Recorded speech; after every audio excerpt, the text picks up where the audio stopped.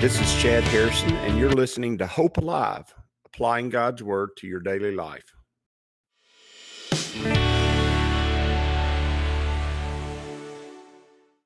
Hi, this is Chad Harrison, and I am the teaching pastor of Lake Community Church and have been serving as a pastor for 25 years. I'm also a practicing attorney. This podcast is designed to help you study God's Word and find God's will for your life. I pray in the name of Jesus right now that God would open up His Word to you and allow you to see Him and to know His will, that you might glorify Him and that you might walk in faith and power each and every day, especially today, in Jesus' name. Good morning. Welcome to Lake Community Church's morning Bible study. We are in Exodus chapter 12, and we're continuing on with the children of Israel leaving Egypt and escaping into the wilderness. It is a real live escape from a human perspective because they've been in slavery and sin. From a practical perspective, it's not an escape at all. They're being invited to go, and in every real way, as far as the Egyptians are concerned, they want them out. But as far as the Israelites are concerned, they want out. They want to get gone. They want to get away. They want to escape. And who wouldn't want to escape? You've been in slavery in Egypt, and there is no doubt about it that this is a hastily planned and executed escape. It is not orderly in the sense of they've got a plan and everybody's executing a plan.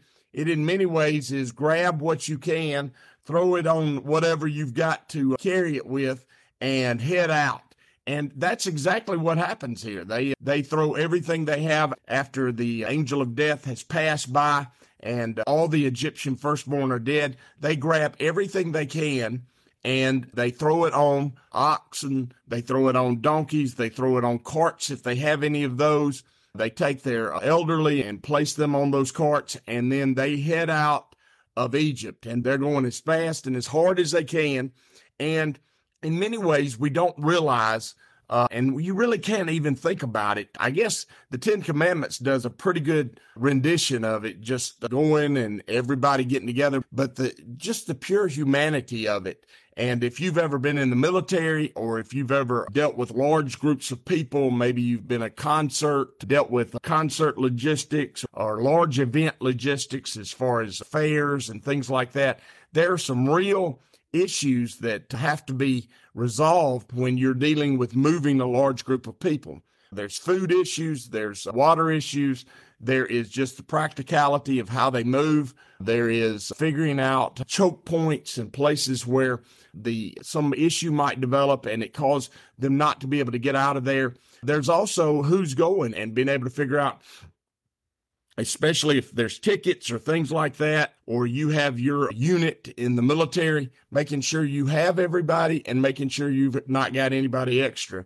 And that's not any of that's going to go on as far as this Exodus. It is just really a mass run and get away from the Egyptians. Take everything you can, carry as much as you can, and head out into the wilderness. And they don't even know where they're going. They have no idea where they're going. And by the way, they is a very good question also. Who are they? And we do know that they're the children of Israel. And how do we define that? They're the direct descendants of Abraham, Isaac, and Jacob. And they are Jacob's descendants. They're Jacob's children, the 12 tribes of Israel that went into Egypt during the famine. And Joseph provided them protection and provided them, along with Pharaoh at that time, a place to live. And that is in the land of Goshen. Now, in the land of Goshen, over the next 4 centuries, there were going to be a lot more slaves in that land, a lot more that came and dwelt among the Israelites. They were the predominant group, but they were by no means the only group that lived there. And it is important to get that when they left with a lot of everybody, it was a great opportunity to escape if you wanted to escape the yoke of the Egyptians. You got to remember, these people were not off. They were not doing great as slaves of the Egyptians. Most people have a hunger and a yearning to be free.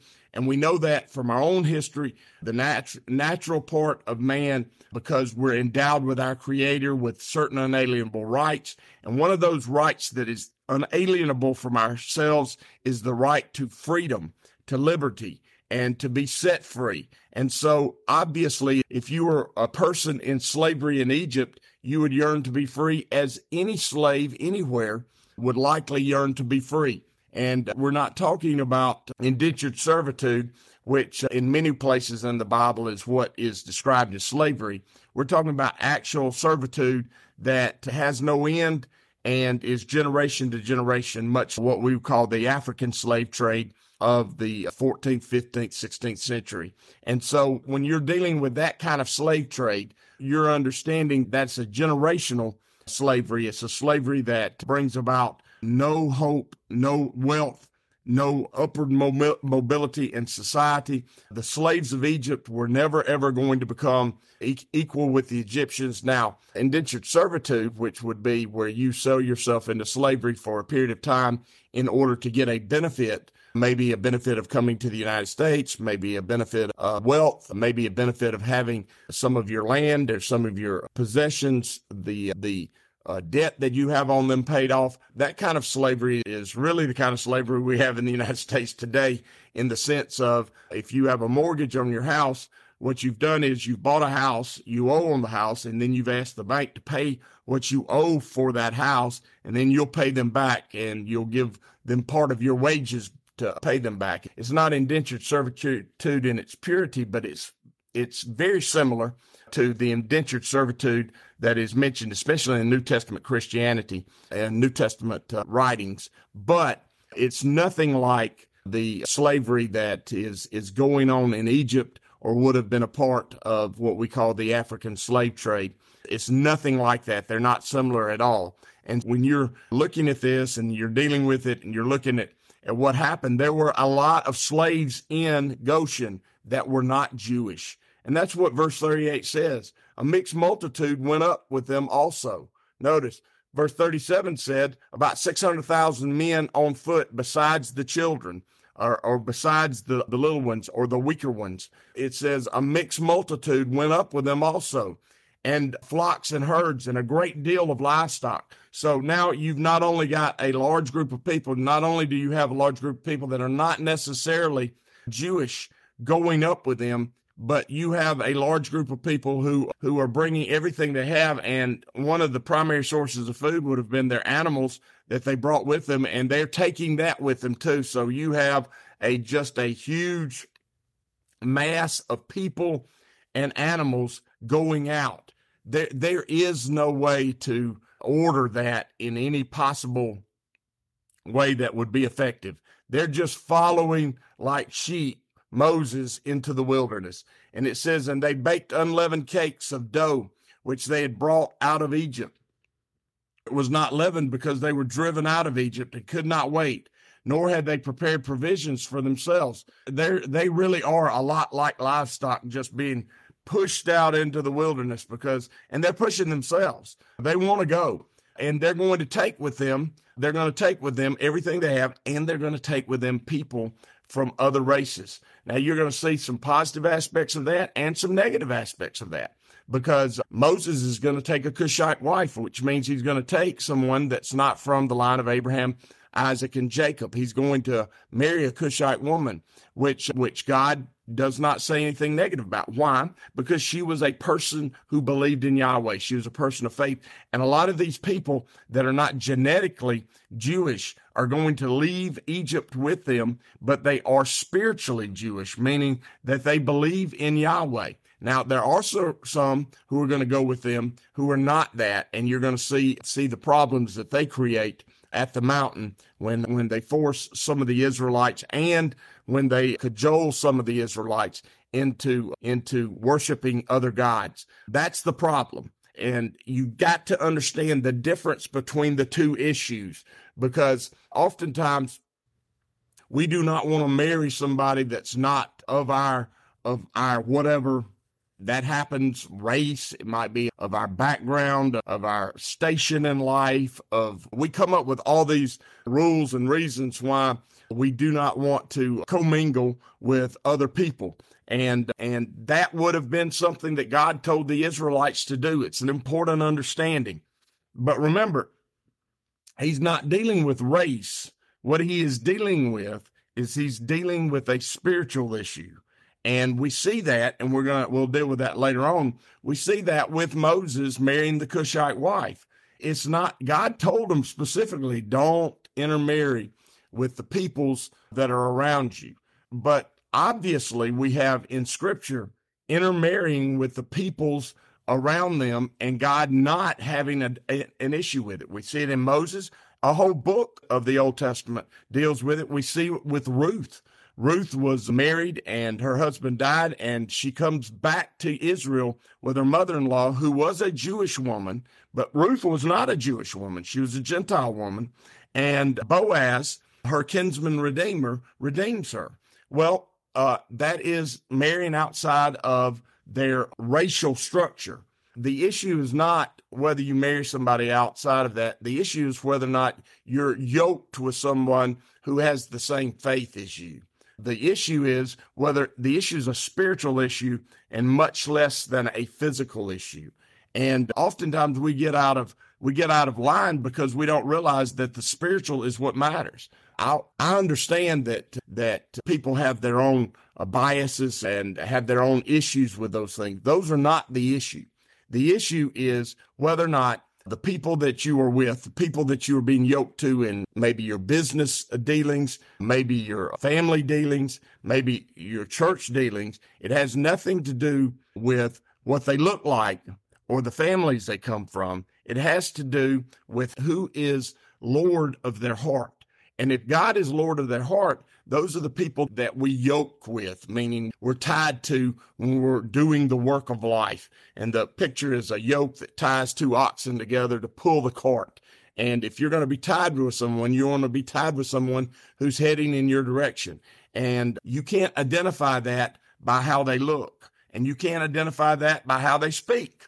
If they don't speak English, then you can't be tied to them. That's not true. There's many Christians that speak all kinds of languages, and that's not the issue. The issue is, what do they believe? Who are they in their heart? Do they trust Jesus or do they not trust Jesus? And you may find someone who totally does not look like you, has no background that is similar to your background, that is perfect for you in your business dealings, perfect for you in church, because they have the same heart for Jesus that you do. And those people are the ones that we're to be tied to, that we're to do life with. Now, you say, you don't love people in the world? Sure we do. We do love the people of the world, and we're to be in the world, but not of the world. And we're to care about those people, but we can't tie ourselves to those who don't trust in Jesus. We can't tie important things to them, which would be our family, our church, and our jobs and our business practices. We can't, our business associations. We can't tie those to people who don't believe in Jesus. That's just it's not gonna work, because they're gonna have different value system. They're gonna have a different Lord, and they're gonna head in a different direction than we are. And when we take this mixed multitude that they took with them out of Egypt, it was important to get that some of them were not going to be worshipers of Yahweh. They're not going to be worshipers of the God of Abraham, Isaac, and Jacob. They're going to have their own gods, and they're going to bring those gods with them, and they're going to want to worship those gods. And if that's the case, then that's going to be a problem. And that's always a problem if that's the case and you're in business with them. That's always a problem if that's the case and you're in a marriage relationship with them. They're part of the family. They've been married into the family. That's a problem. And that's always a problem if the church says, we don't care what you believe. There's no standard of belief. We just love everybody and we want everybody to be a part. That is not the message of Jesus Christ. That's not the good news of Jesus Christ. The good news of Jesus Christ is that Jesus died for our sin, and that we are to turn and follow him, and he is Lord, and we are to worship him and to chase after his goodness and his grace, which means that's going to fundamentally change the way we see the world, and it is going to cause us to be different. Some of these people that came out of Egypt that were not genetically Jewish were absolutely 100% spiritually Jewish. They believed in Yahweh. they worshiped Yahweh, and they were people who were engrafted in to be a part of the worship of Abraham, Isaac, and Jacob, and you're going to see them engrafted in. You have multiple pictures in the Old Testament, especially of women who were not Jewish being engrafted in, being married in, and God not saying anything negative about it. Then you also have God clearly saying, don't marry people who are not from your line, that are not Jewish. The issue is, is he talking about physically Jewish, or is he talking about spiritually Jewish? And quite clearly, once you go through Scripture and try to figure that out, he's talking about those who are spiritually Jewish. He's talking about those, don't marry those who are not worshipers of me. Don't marry those who don't chase after me. Don't take them on the journey of life with you. And you say, what is that? I've given you the 3 categories that I think are the main journeys of life. People we do business, that we live life with in the world, people that we marry and make a part of our family, and people that we worship with. And we want to worship with those who worship in spirit and truth. We want to do business. We want our businesses that we own with them to be owned with people who have Jesus as the Lord. And obviously, we want to be married to people who have a deep, abiding faith, because when times get tough, y'all will both turn to the same anchor that holds things together, and that's Jesus himself. And understanding this principle, when they took this mixed multitude out, they took some really good ones that would help them in all kinds of ways in the future. And then you're going to see them taking some really bad ones, and they're going to cause problems. And so you've got to make that determination. You got to look and see, are these the good ones? Are these people who may not be Jewish in body, but they're Jewish in mind? Are they Christian? Are they Christians? Or do they actually believe that Jesus is Lord? And do they live it out? And if they do, they're the ones we do life with. We give them an opportunity, an open door to have a close personal walk with us in the intimate ways that we do life, which is in our endeavors in the world to take care of our family, in our families themselves, and then obviously in our church. And we're out there preaching the good news to those who want to receive it and to those who don't. We're not going to make church comfortable for those who do not want to worship our God. Church is not for everyone. Church is for believers, and the believers that are in the church are for the world. And that is that principle, and understand that I believe in many ways we've muddied as a Christian people in the United States. The church and worship is for believers. The believers in worship are for the world. We are the light to the world. We're the hope in darkness. We're the salt that makes a difference in the communities and world that we live in. And so we're to go out and be that. But when we come together and worship, we come together to worship one God and one Lord and one King and one faith. And that's the way it is. And when we do that well, we do life well, we do church well, and we also do the world a favor. We're a great benefit to the world, because those out there that are lost in the world begin to be able to find Jesus themselves. They begin to find a abiding faith in him themselves. When we don't do it well, we're like that salt that has no value, and it's just cast out on the manure pile or the road, and we're neither fit for the field or the table, but we're just cast out and worthless. And we don't need to be worthless. The world needs us, and they need us to shine to them an authentic faith in a risen King. As you go today, I pray that the Lord will bless you and keep you, that he'll make his face to shine upon you, and that he will give you hope and peace today in Jesus' name.